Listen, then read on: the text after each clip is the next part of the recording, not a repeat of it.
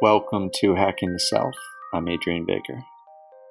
It's been almost a year since the last episode. In fact, I think it's been right around a year. And as I announced, I took a pause in the podcast at the time because after several years of basically trying a lot of different practices, meditation and yoga, I was sort of in a exploratory phase, which often happens when people initially get into spirituality, a word that still doesn't always feel like a right fit or something that's applicable, but I use for lack of a better word. And after a period of time, that focus went from an exploratory one to really narrowing for me. And that clarity came about as I graduated, as I was approaching graduation from my 2-year mindfulness meditation training with Jack Kornfield and Tara Brach. And I reflected on what had made the biggest difference in my life in terms of the many different things I tried. And there were many different practices that really had a big impact on me in a positive way, physical and mental health. But for me, definitely the biggest transformation came about through mindfulness meditation, or even more specifically studied in the Buddhist tradition that mindfulness comes from, and really sitting silent retreats, which I do not equate with the be-all and end-all of what it means to be a good practitioner or fill in whatever blank you want to there, but I do think it can make a really big difference in terms of one's life. And so for that reason, it became really clear that I wanted to focus on mindfulness. And for that reason, I paused Hacking the Self, which reflected my open-ended nature of my journey up until that point, to really focus on developing my newly growing mindfulness meditation business and that website and content for that website. And that was part of it. And then the other part was I've just been sitting a fair amount of silent retreats. So wasn't doing content creation on any front while I was doing that.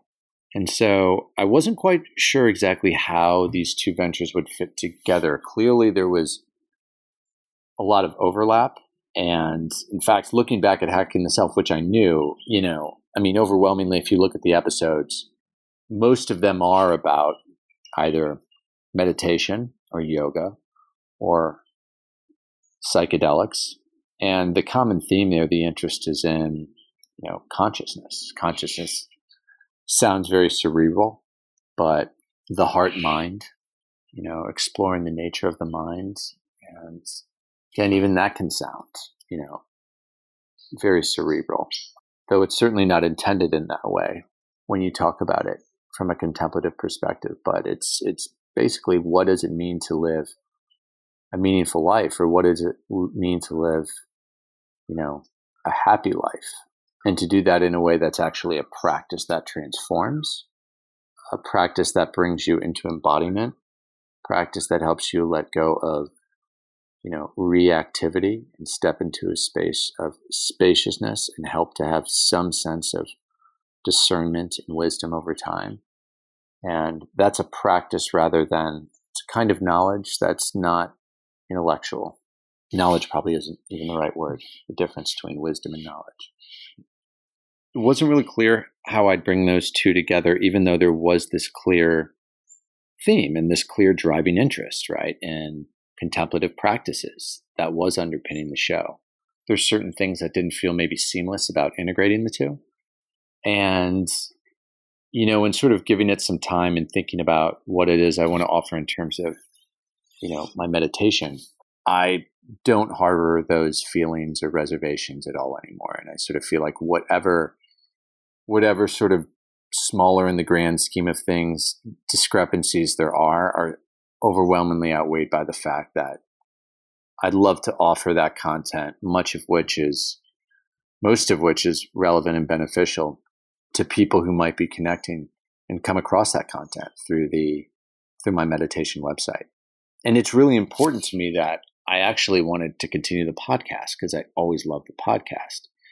And so I'm going to be continuing it and it'll have a narrower focus now, which is appropriate to where I am in my journey. So I would say if you enjoyed the podcast before, chances are you're going to enjoy it going forward. And as I've always said, like any podcast, even my favorite podcasts, those hosts tend to have a few common themes, and I might be into some of them, but not all of them. And that may well be the case here. You'll tune in for some and not others. And if so, that's fine. And I think you'll find, if you're interested in particular, meditation and the nature of the mind, you'll find that on this new podcast. And I certainly won't hesitate to talk about something like psychedelics when it's relevant. But the new podcast is really going to talk about, or I should say the podcast going forward, because it will have the same name, will really focus on meditation and also really unpacking the Dharma being a term that refers to the teachings of the Buddha. But I'm very interested in a secular form of Dharma, to borrow a term from a thinker on this topic I really like, Stephen Batchelor. How do we make these teachings relevant to anyone who's interested? Regardless of their point of view, regardless if they're religious or not religious, spiritual or not, or allergic to that term. Because I really do view, again, I'm borrowing from the way Stephen Batchelor describes Buddhism. Buddhism's always been something that's adapted over time, based on time and place. And it's really a constantly evolving school of awakening rather than much of the other religious trappings that come along with it. If you're interested in more of that, I'd highly recommend reading some of Stephen's books, After Buddhism being one of them, where he makes these kind of statements more eloquently than myself. But yeah, I strongly feel that this is something that has value to add. And I want to make these teachings relevant for people. And I want to grapple, in my mind, I think, with other people, whether they're within the Buddhist community squarely in, or they're kind of on the outside a layer, whether it's mindfulness meditation or even an outside layer of that, who want to make sense of these teachings that come from a wonderful tradition, but they come from a different time and place. They also come from a monastic setting that, though the teachings themselves are very powerful, the difference in our context in the 21st century, wherever you're living, our lives are very different, and we need to adapt these teachings to suit, our own lives. And that means wrestling, I think, with some of the way these teachings are passed down rather than accepting them blindly. So I hope to have conversations around not only meditation, but the teachings of the Buddha in a way that are applicable and contemporary, to those of us not being monks, but living in the world, talking about relationships, sexuality, business, finance, in addition to practice. It really needs to speak to every facet of your life. Spirituality, again, to use a term that I still find problematic, perhaps, but using it for lack of a better word. Spirituality is something that can't be separate from the rest of your life. To the extent that it is separate or partitioned off from parts of your life, it will be ineffective to that extent that it is separate, right? It really needs to be integrated to help you make sense of all of the ways in which you engage with the world. And so I look forward to having these conversations on this podcast. And turning to today's talk, today is really the first talk and the first guest in sort of this 2.0 iteration. And he's an excellent first guest to have. So let me introduce Amaranatho and say briefly before I read his bio that I became interested in speaking with him because he was a monk for 15 years. And he was a monk under a teacher, a very well-regarded teacher named Ajahn Sumedho, who's in a lineage going back to Ajahn Chah and the Thai forest tradition, which is a lineage that I really connect with, and that is very popular to many people who practice in the West, whether they're conscious of it or not, because many people who started Buddhist retreat centers in the West or even teach mindfulness meditation perhaps learned from Ajahn Chah, teachers such as Jack Kornfield, for example. So Amaranatho was a student of Ajahn Sumedho's, which interested me. And also the fact that Amaranatho had been a Buddhist monk for 15 years, but was now a householder, meant that he was able to wrestle with a lot of these conversations of how we apply these teachings since he's left the monkhood and been living in the world.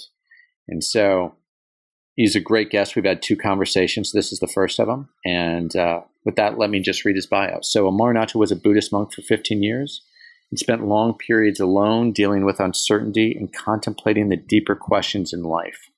He has a degree in AI. He's been a world explorer and a supervisor and mentor to mindfulness teachers, facilitators, and spiritual leaders.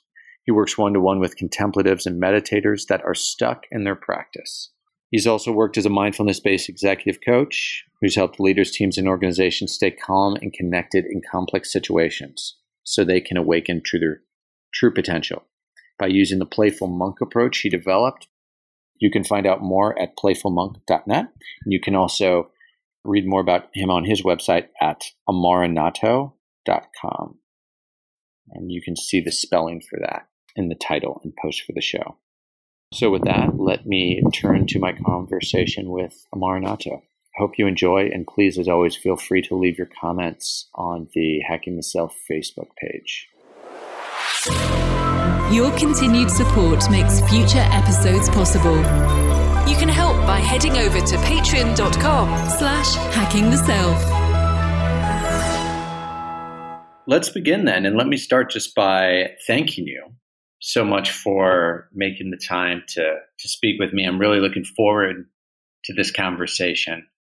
And I've given the guests a little bit of background in the introduction in terms of the theme, which is going to be about locating the householder path within Theravada Buddhism. And I briefly introduce you there, just pulling from your bio on your website. But I'd really love to start with just giving the audience a sense of your background, starting with what drew you to the practice of meditation in the first place. Great. Well, thank you. My life has been one of real uncertainty and sort of unclarity in a way. So I've sort of done everything backwards. I actually started off in the computer industry, and that led me to go to university. And at university, I studied artificial intelligence. And when I got to the end of all of that, I decided I really didn't want to go back into the computer industry. So I went traveling around the world. And during that time, I thought I should, do the thing, experience this, that, and the other. And one of them was to experience meditation. And so I was in Australia, Perth, and I was working for a charity, a drug rehabilitation centre, doing door knocking. So I knock on people's doors, asking for money. And what happened was that I found out later that the way that they rehabilitated the drug addicts was through meditation, and I could join that course. So they arranged for me to join this 10-day course, and it was in the Goenka tradition. During that course, people kept coming up to me and saying, why are you laughing? Most people on these courses seem to suffer, and you seem to be smiling all the time. Why is that? And it's like I'd found what I was looking for. So this started what I would call a calling in me, a very strong resonance, really, to become a monk. And so it took a few more years, and there's a lot of stories in between it. But basically around about 2 years later, after that, I did a 1-month Goenka retreat, and I cycled from the retreat centre in England to Amaranatho Buddhist Monastery, which was a couple of days cycle ride. And I never left. I stayed there for 10 years. And then I did another 5 years as a sort of freelance monk. That's what brought me to becoming a monk, really. It was an inner calling. There was no decision-making process. There was no thought in it. It was just, you're going to do this. And I was very adamant when I arrived at the monastery that I was going to become a monk. Very.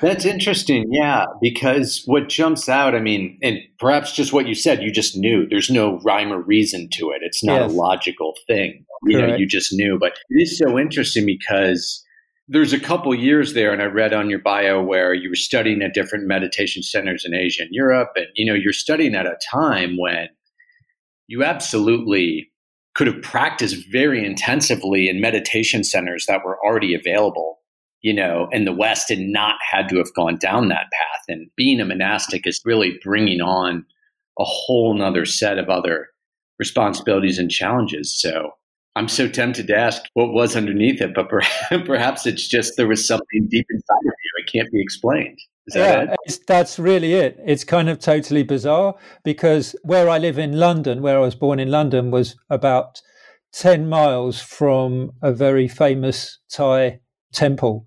And the abbot of Amaranatho used to go there regularly. In fact, he probably passed the road where I was born. So this is the John Tomato? Yeah. So it kind of really totally strange. And I didn't know anything really about other meditation centers, other traditions or whatever. I was in Thailand. I went to Wat Suan Mok in Buddhadasa's monastery. I really enjoyed it there, but I read Ajahn Chah and I thought, I just couldn't get it. I didn't understand how does this guy living in the forest have so much wisdom? And it just set a chain of events off. I met another person in India when I was traveling who just said, you ought to go and stay in the monastery in Switzerland on your way back.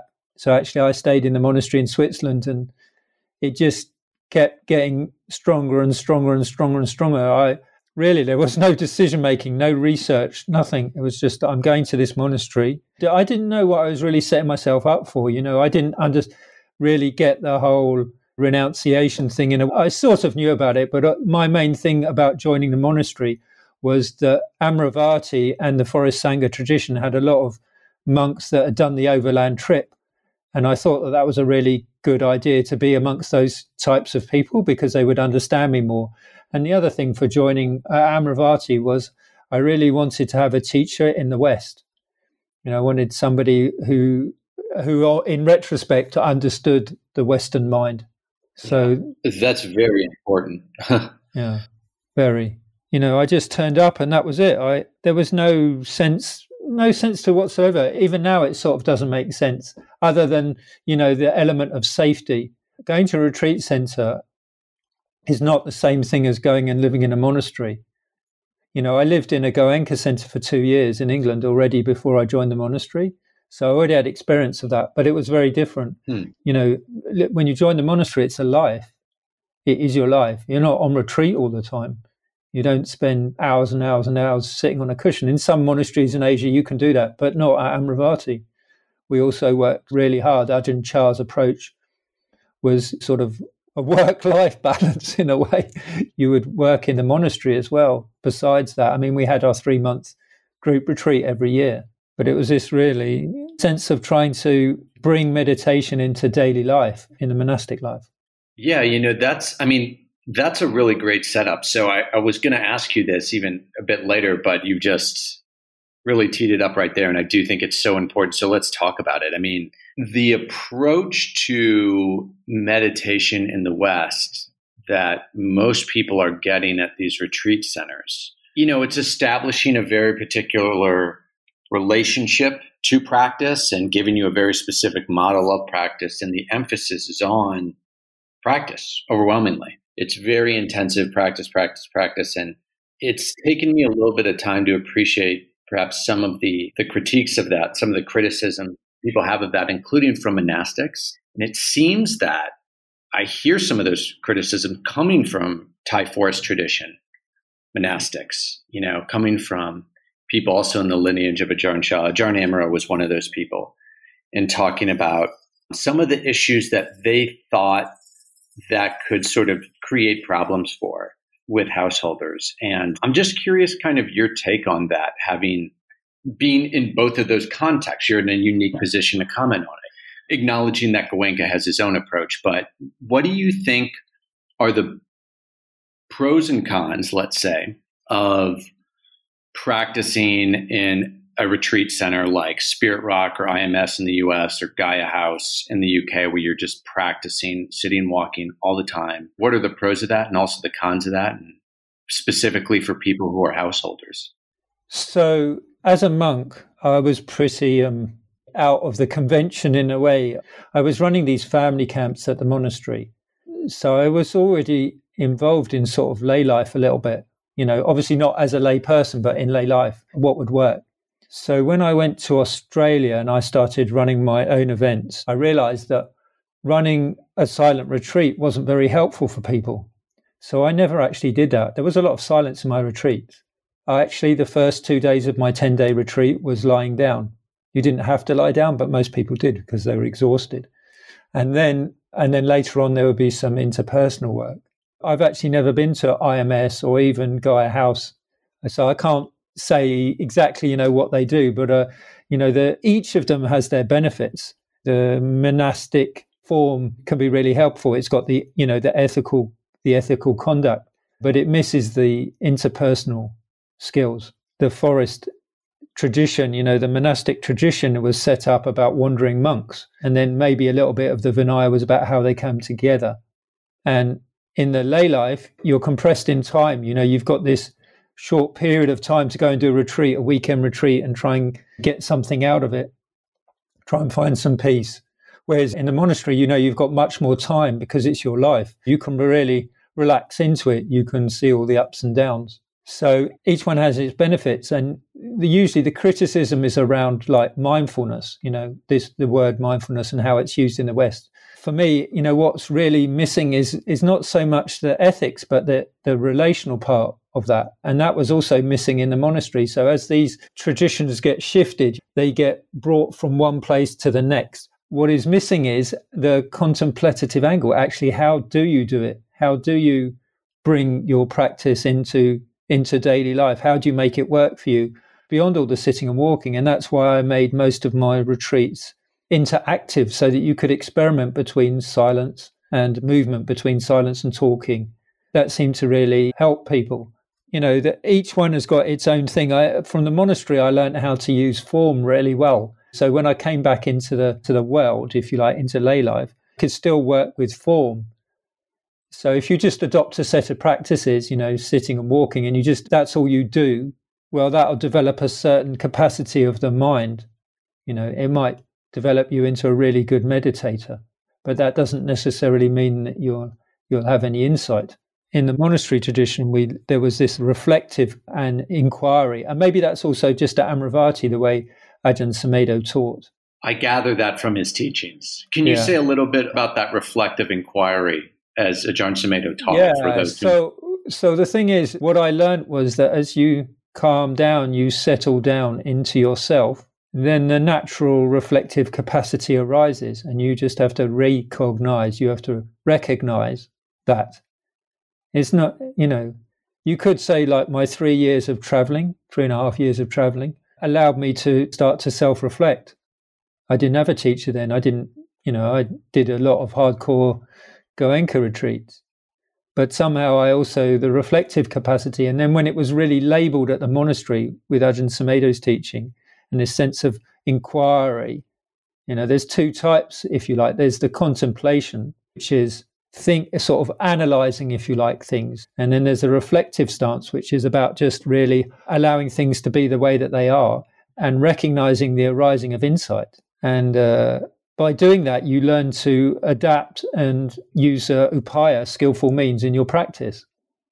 That's beyond sitting and walking. And that's why actually the family camps that I ran were much more around this reflective approach. They were actually, how do you bring it into your daily life? The family camps were chaotic. There was 100 people, all different age groups. And there was not much silence. But there was a lot of insight, a lot of love, a lot of compassion. And people started to really, understand the practice, including children, including teenagers. I brought the same thing into teenage retreats as well. The first kind that you're talking about, the first kind of contemplation that Ajahn Sumedho taught, is that referring to, the way that, I think of inquiry practice, the way you would contemplate a question, sort of the way Ramana Maharshi taught it. It doesn't have to be just exactly. That's it. And actually, he didn't really teach I don't consider him a teacher in that way. His approach was really reflective. And it's a bit like what we're doing now. This is for me, it's a reflective conversation, inquiry. It's not about what I say. It's not about, well, Amaranatho said this and we're going to take these 5 steps and then tomorrow we're going to implement in our daily life because it worked for him. Right? That's a process and they rarely work. Right? What I'm talking about is listening to this talk, listening to this conversation, with an open and relaxed mind, and noticing what is it for you? What is it for you right now that you like or you dislike? Can you see the nature of your mind, the way your mind moves, how your body is right now, how your breathing is? What do you need to do in your own life right now? What is that? Whether it's to do with the weather, it's hot or cold, whether it's, we're talking at a time during the virus, whether there's fears around the virus or anything, whatever it is. Not to take on a sort of dogmatic, well, Amaranatho did this. He did, 3-month retreat, and now I have to do a 3-month retreat. Or he did sitting and walking all day long, or he did activities and this, that, and the other. What I learned in the monastery was to trust myself beyond what the books say, beyond what even Buddhism says, the 10 this or the 5 that or the 7 the other things. Because they came about because they're easy to remember. There wasn't so much writing then. So they're good. They are helpful to remind yourself. But really, everything is in retrospect. It's backwards. In the Tibetan tradition, I was told that the young monastics would go out, would learn a lot of things, and then they would go on retreat. And in the retreat, they'd be able to put the book knowledge to the retreat experience. And in the West, we don't do the book knowledge. We go on retreat. So we start from sort of a wisdom side, and the ethics comes later on because you make a choice about it yourself. You think, oh yeah, I'll adopt that. When we don't have some of the book knowledge, it can get really tricky because we can assign all sorts of things to states which are not quite what they are. That's really interesting. So yeah, I'd love to explore that a little bit because I thought part of it is also even within Asia, Tibetan Buddhism tends to be more theoretical. They have this strong component where you apply it as well, but it does tend to be very theoretical, whereas the Thai forest tradition in particular, I thought is very just experiential. So I thought part of that was due to stylistic differences within the traditions as well. Some of that you think is actually how it's unfolding in the West. I'm curious your thoughts on what was that like within your monastery, for example? Like, did you have formal times where you were studying the texts or? Amaranatho was like a big university. So I don't know about other monasteries, but where I studied, it was a big, for me, and the way I was allowed to practice there, it was just a university. You had great teachers, you had a lot of space, and it was up to you. I don't want to also make too many distinctions about traditions because they're also culturally linked. Yes. And you see, you need to find out what works for you. It may be the Tibetan tradition works for you. Mm-hmm. It's finding out what's important.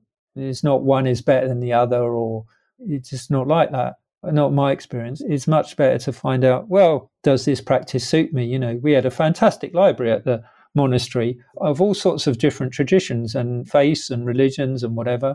And it was great to be able to, given time, to be able to explore across this and find things that are in common. The practicalities of it might be slightly different. The essence of it seemed to me very, very much the same. And what was important was to reflect on culture, reflect on what was Thai or what was Tibetan, what was Buddhism, what is the essence of the practice.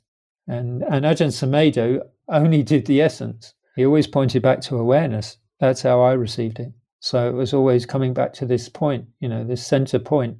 Yeah, if you can talk actually a little bit more about what was working for you, in terms of that training environment, whether it was Ajahn Sumedho's style or anything else. But I'm curious, looking back on your experience, what were really the most beneficial aspects of that monastic training that really shaped you? The whole lot. There was not, that was the thing with his approach is to use everything. It was all really, really helpful. Towards my end of my time there was a whole load of politics that got involved. That was the reasons that I really left in the end. That's just the human realm. Everybody has to make a choice around that. How are you going to respond to that? But really, when I reflect back now, everything was really useful there. Even the things that I didn't really like, now I can see they were useful. And then you might say, well, why aren't you still there? But the thing was, I learned through that to trust myself, and to trust myself was to the end of my time there. So I moved on. The core teaching of Ajahn Sumedho, this intuitive awareness, which I consider to be really knowing, not gut intuition, but intuition, but the intuitive, which is a sort of sense of really knowing when awareness arises and what awareness is, the non-conceptual, non-thinking, non-labeling, the absence of concepts, ideas, rights and wrongs, good and bads, up and down, all of that stuff, or anything that's related to the sort of thinking conceptual process. That all arises in awareness. Mm-hmm. So I learned to understand my mind really well. That was the thing that I was really lacking. I didn't really understand my mind. I didn't see that my mind was an object in space. Mm-hmm. So it doesn't really matter. My body is an object in space, right? So form is an object in space. Monastery is an object in space. The things that I like and dislike, they're objects in space. So which is more important, objects or the space? Which leads to more suffering, the objects or the space? The tricky area is that when you want to bring this into daily life, then you have your personality, and that's what was really lacking in the end. Although I was very lucky during my time at Amaranatho. I did do some psychotherapy, some group psychotherapy, and then some personal psychotherapy, but that became tricky in the end, really. What made that tricky specifically? Well, it was tricky because some of the monastics felt that wasn't a good thing to do, and to combine it with the Theravadan approach. And so there was always that, well, it's a duality, isn't it, really? I mean, and so I valued that because I feel that awareness comes through your personality, and it's in a relationship. You're always in a relationship with somebody else, yourself and somebody else. And so some of these tools are, psychotherapy tools were really helpful. The way that our well-being gets impacted by our childhood. And so if that well-being isn't there, a lot of the other practices that you use in the Theravadan form are sort of based on that well-being. And so having some form of psychotherapy or good counseling can really help with that. That's been my personal experience. And for others, again, some people don't need it. This is I'm not saying everybody needs it. I needed it. So it's why you really have to understand yourself and how do you do that. Sometimes it's a good form. It's a meditation form. Sometimes it's psychotherapy form. Sometimes it's dancing, singing, art, whatever it is. You start to find out what you need in order to recognize who you really are. And so you can have more of that capacity. Well said. Yeah. Well said, both on everyone having to find what works for them and just acknowledging the importance of other modalities too. I think is helpful. I mean, for me, I'll say psychotherapy has been extremely helpful as well. And it does have to be pointed out. I mean, it seems to, like you said, you don't want to absolutize anything, right? Any sort of view. But we can even see how people do that, and even some, I think monastics have done that, perhaps coming from a different culture, psychotherapy wasn't a thing. And yet we see the issues that many teachers have had. And these were people who were undoubtedly very realized teachers in a very real sense, and were very highly qualified to be teaching people meditation or even the Dharma. But then that doesn't translate into totally cleaning up all of your issues, and that there was harm in many of these cases to students. Of course, sexual issues being a big one, but it does seem that for people who sort of make light of that, we've got a lot of high-profile examples that sort of can't be dismissed. So it seems to me like that's a sort of, a level confusion in a way, like trying to bring the absolute into the relative. I don't see that you can really do that. That absolute, the non-conceptual, non-thinking, non-judging space does not translate into the relative. It can soften up the edges, but in terms of these underlying psychological structures, that it may not transform any of them at all, as you've expressed. Your lines of sexual, development, might be very poor. Your boundaries still might be very poor. It's a bit like Ken Wilber says, anybody can have a sort of vertical experience. It doesn't translate how wide can we go in the horizontal, in the personality. You need to make our personalities clear enough for it to come through and really serve ourselves and serve others. And yet some people would say, well, it didn't matter, I still got the insight. So who's right? Yeah, right. Well, actually, right? I think some of the confusion around this. And it's certainly at like a beginner to intermediate lay practitioner level, I think it's almost really hard to avoid. I certainly went through it, is just the ideas around the ego that one hears. People get the impression, various schools of yoga or Buddhism, not that this is correct understanding, but they get the idea that the ego is somehow the enemy, right? Or the ego is something that you want to get rid of, right? And of course, we need an ego. We need an ego to function in the world. And I think this points to really the heart of the discussion, the whole householder path for Buddhism, right? It becomes especially important for people engaged in the world. And I'll just share a little bit of what one of my teachers said on this topic, and would love to hear your response. So Paul Muller-Ortega, he's a scholar of Indian religions, and he teaches in a Tantra Shaivite tradition. So different than Buddhism, but relevant in that Tantra really started out in a lot of ways as promoting a householder path, right? And so a big thing Paul would always say was there have always been, broadly speaking, two different paths in India, the renunciate path and the householder path.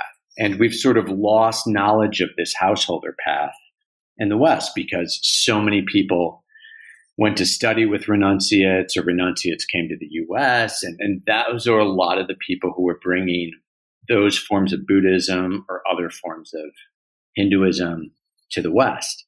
And there's a lot of confusion that can get created from householders studying with renunciates. And I think one of the things that he would elaborate on specifically was about the role of the ego, and how it's different in the renunciate path versus the householder. And it need not be a technical thing. There's just a practical matter of how one could understand if you're living in the world with responsibilities of, mortgage, building a business, relationships, all these things, that you're going to need an ego is just going to have to be engaged a lot more. Your personality is going to come out more. And it doesn't mean that the awareness can't notice it, but there's a different kind of model there than people who have the luxury to kind of go deep in that renunciate path. So I'm curious what your thoughts on that are, what you see in terms of the confusion. People talk around the ego, transcending the ego. I don't particularly believe that, because if you look at Amaranatho was something like a £500,000 business with 30 different nationalities, maybe 50, I don't know. It was a huge amount of different people there, of different experiences with children, without children. And as you stay there longer, the complexities just get more and more. As a monk anyway, you get more and more involved. You get drawn back into budgets and health and safety and child protection policy. I had to run the family camp.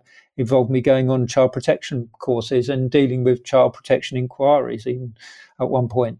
So I'm not sure there's that. Like, it's more on a personality level, is like trying to find out what you need, because like renunciation can be really helpful. If you translate renunciation into moderation, how do you moderate your behavior? Then that works for the lay life, really.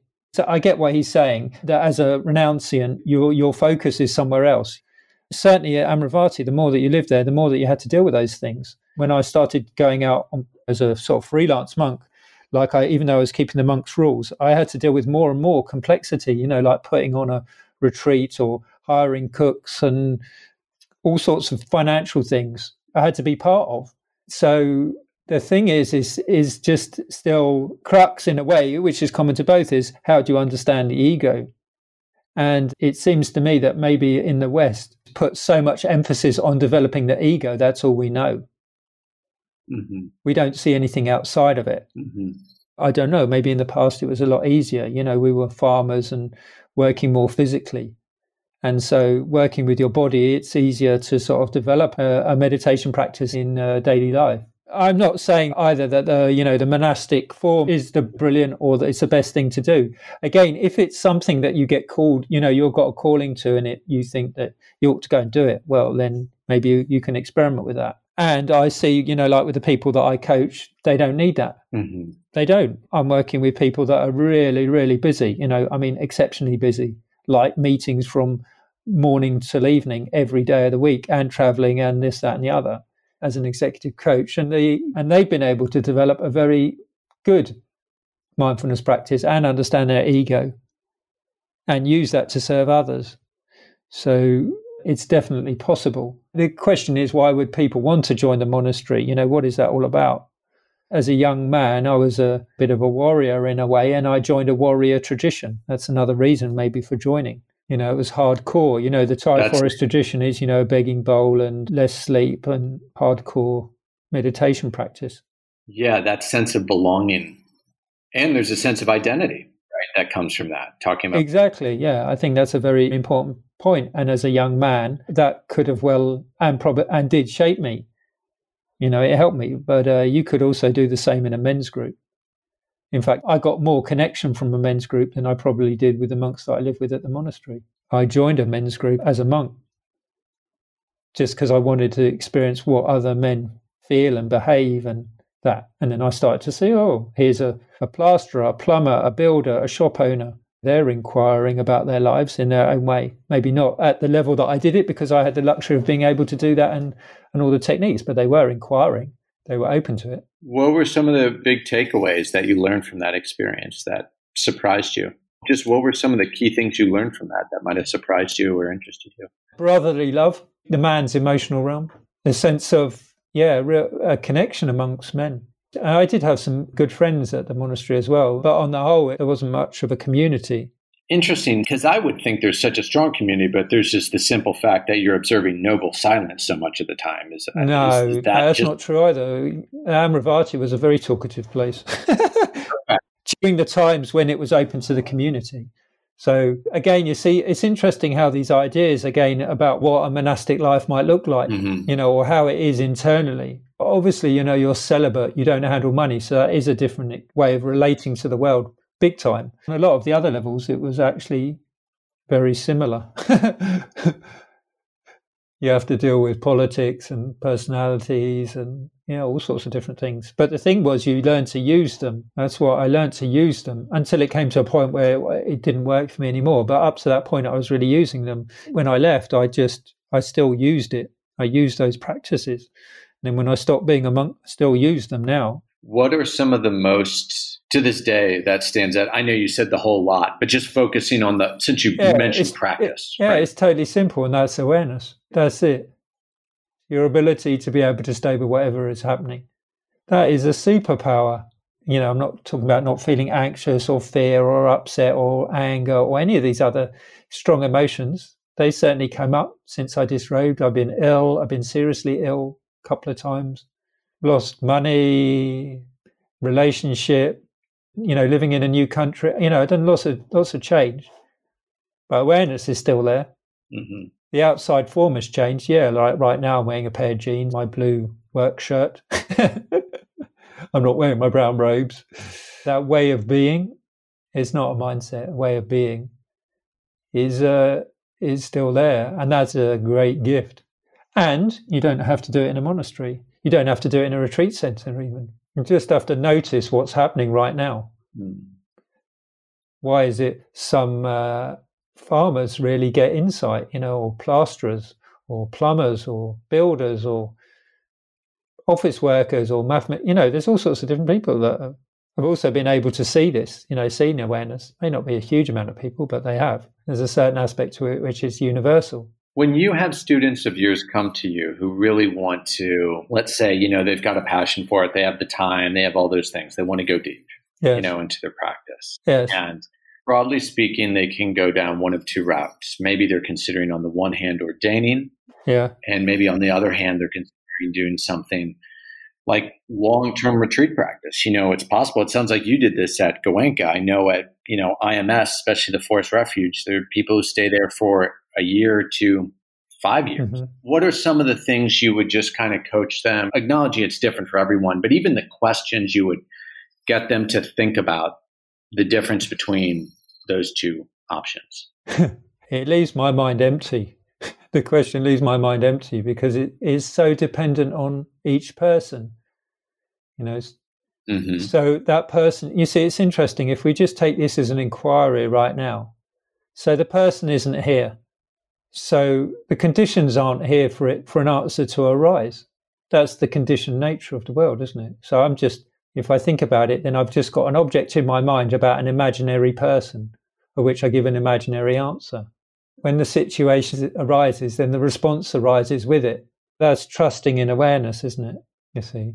So we can never really know in any given situation about what is right or what is wrong for anybody until the situation really arises. Some people might need to go, might want to, and it might benefit them doing 5 years in a retreat centre or whatever. I mean, but the idea of going deep for me, is another spiritual con job.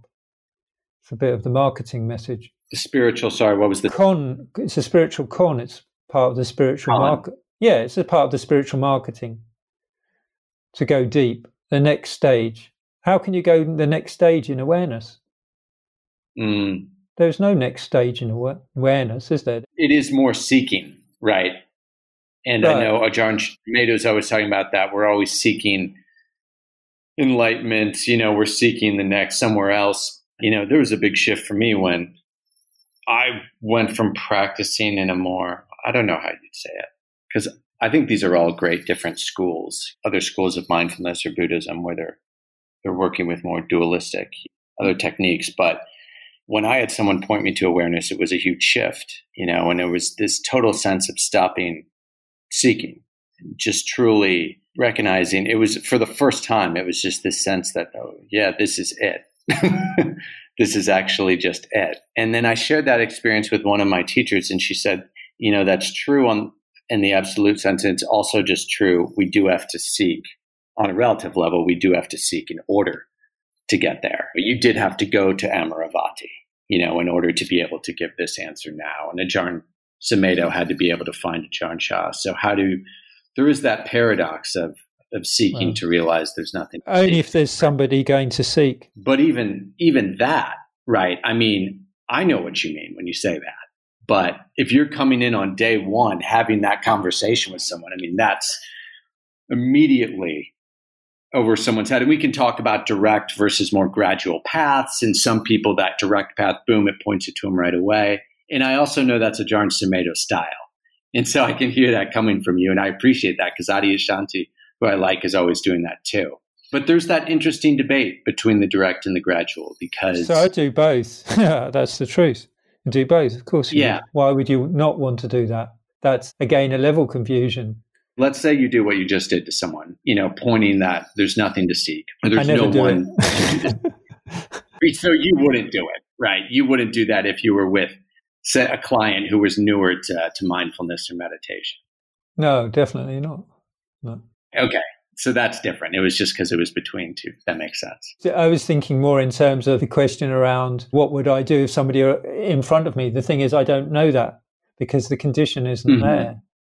And that's how we get into the dogmatic approach again, right? Gradual versus immediate, or whatever it is. All these ideas is, the intuitive awareness is to be in that situation and respond accordingly and to trust what responds and where that comes from. So right now I hear this sound of silence, this high-pitched tone. Even whilst I'm talking, I've heard it for most of the conversation. So just rest in that. And it's sort of a pointer to the sense of openness. The system seems to be open. My system seems to be open. The sense of relaxation in the body and the mind. So I trust that more than my views and opinions about how it ought to happen or what I ought to do. This person is like that. And from a developmental aspect, on the relative, then it's important to use the thinking mind a little bit and use your experience. But it's really hard to make sweeping statements about what one ought to do because it never worked for me. And I haven't seen it really work for other people that well. And that's why I didn't want to phrase it that way as what's the right thing, but just, I guess I'm asking more in terms of general trade-offs, general pros and cons that people tend to find. But I also understand if you... Yeah, it's so hard to know. I understand. Yeah. It brings up the difficulty of language in general, right? That's it. That's the one, though. Yeah, that's exactly. And the thing is to inquire into the language and inquire into why do I need that 5-year thing or why do I need to become a monk. I just didn't have that inquiry myself. I just turned up and that's how I've lived my life. I stopped being a monk because I woke up on a 3-month retreat and it said it was all over. I had it about 2 weeks into the retreat, so I doubted it for another 2.5 months. And then I doubted it when I left again, as a conscious practice, as a thinking practice. You're going to give up this, you're going to give up that, you're going to give up the other. Sort of gain a contemplative style. And all I heard was the answer was, yes, you are. So I did. I had no idea what the outcome would be. There were some practical things I knew. I was going to leave Australia because I had a religious workers visa, returned to England, then ended up in the Netherlands, where I live now. And I had no real understanding about the culture or the society or how things work here or businesses or whatever. Start again. Sort of beginner's mind in a way. And the willingness just to fail multiple times and be with that. And that's okay. And then this trusting in awareness, this really resting in awareness. And of course, you could say, well, there's a developmental aspect, because there has. I have had to build on ideas about running a business or learning how to network or the practical things. I also forget there's a lot of things that I've missed. I've missed a lot of TV, a lot of TV. I've missed a lot of events in society. I only went to the cinema the first time in, I don't know, probably 15, 20 years in like a few years ago. I went to the hairdresser only last year, first time in 20 years. It was quite exciting, actually. When I left the monastery, shopping was really exciting, for a while. It's like, wow, look at this, and then certain conditions would arise. When I go shopping, I would get overwhelmed because there was so many options. It's still come back to this place of awareness and then try to understand what is that all about, in terms of a psychological response as well. A theme that I'm really hear coming up for you is faith. Faith, it sounds like, was very important probably throughout your time there, but especially as you made that transition. And as this is something that I've really come to appreciate recently, I should say, the importance of faith. It's something that I think growing up, the faith I was raised in, Christianity, I really rejected that because I equated faith with only blind faith. And I've come to appreciate there are other dimensions of faith and that faith's very important. I'd love to hear what you learned throughout your time in the monastery, and especially as you made that transition, about your relationship with faith and how you think about faith. I would use the word trust instead of faith. Okay. And the only reason for that is that at some point in your monastic career, if you stick it long enough, faith goes. You lose faith and you get completely disillusioned with, of which I experienced. You get disillusioned with everything. And then in this awareness, that's also all right. So I've learned that even when all these things go, your body goes, your mind goes sometimes, you get unstable and everything, somehow awareness is still there. Even when you think it's not, it's there. This recalibrating yourself to awareness, to space itself. That's what's really massively helped in this transition space. You could say I have faith in awareness, I guess. I mean, that's another way. You could say that. It's this willingness to really know awareness and know when it's arising, when the mind has moved away from that place, to know there's the ego, the personality, the conditions, and that's all right. And that willingness to be 100% with the personality, with that situation, gives you the sort of radical acceptance, and then awareness appears again, because you've moved attention onto. It's the limitation of language. You've allowed awareness back in, or you've recognized it. It doesn't quite work like that, but I don't know quite how to describe it. But it's this willingness to accept the personality, really know it for what it is. So now I love how you really distilled it down to essence, of just faith, just trust and awareness. Yeah. And knowing Ajahn Sumedho, I can totally see that, and it's beautiful. I would think for so many people, and they talk about faith, like I read Faith by Sharon Salzberg, which I found to be very helpful. Yeah. She talked about faith in the teachings of the Buddha, having faith in the Dharma. And of course, you don't need to buy the Dharma, the entire package. I was about to say, what about even faith in the teachings that pointed you towards awareness, or even that? I mean, is even that fellow? That all falls away at some point. It all goes. Because it's a raft, isn't it? The raft metaphor. You get on the raft, you paddle along, and then you think, well, there's the other side. Let go of the raft, right? I get the point what you're trying to say. It's useful to trust or take faith or take refuge in Buddha, Dhamma, Sangha, all of that stuff. But what is it? What actually does that mean? And maybe, if you're listening, you think, oh, God, all he's been saying is about awareness. And I would say that's why it's also good to combine it with a psychological response based on human development, the way that we develop as adults. You can free yourself a bit more from the ego, from identity. Although I've been just barking on about awareness. For me, anyway, it's been really important to explore identity and how that's formed and how it's been shaped and the conditions around it and why I experience those things. And so probably, if you've not yourself really had an experience of what you think awareness is, my guess is most people have. They just don't know how to recognize it. Ajahn Buddha Dasa called it small nirvanas.